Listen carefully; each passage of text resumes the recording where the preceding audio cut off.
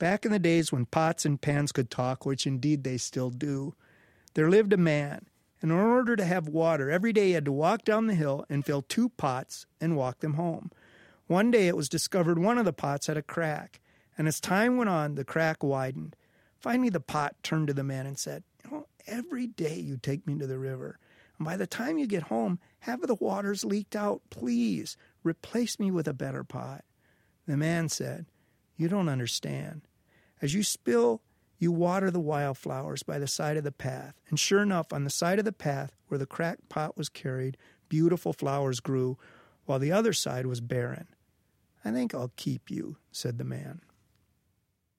Kevin Kling. Hear my interview with him in our show, The Losses and the Laughter We Grow Into. That's at onbeing.org.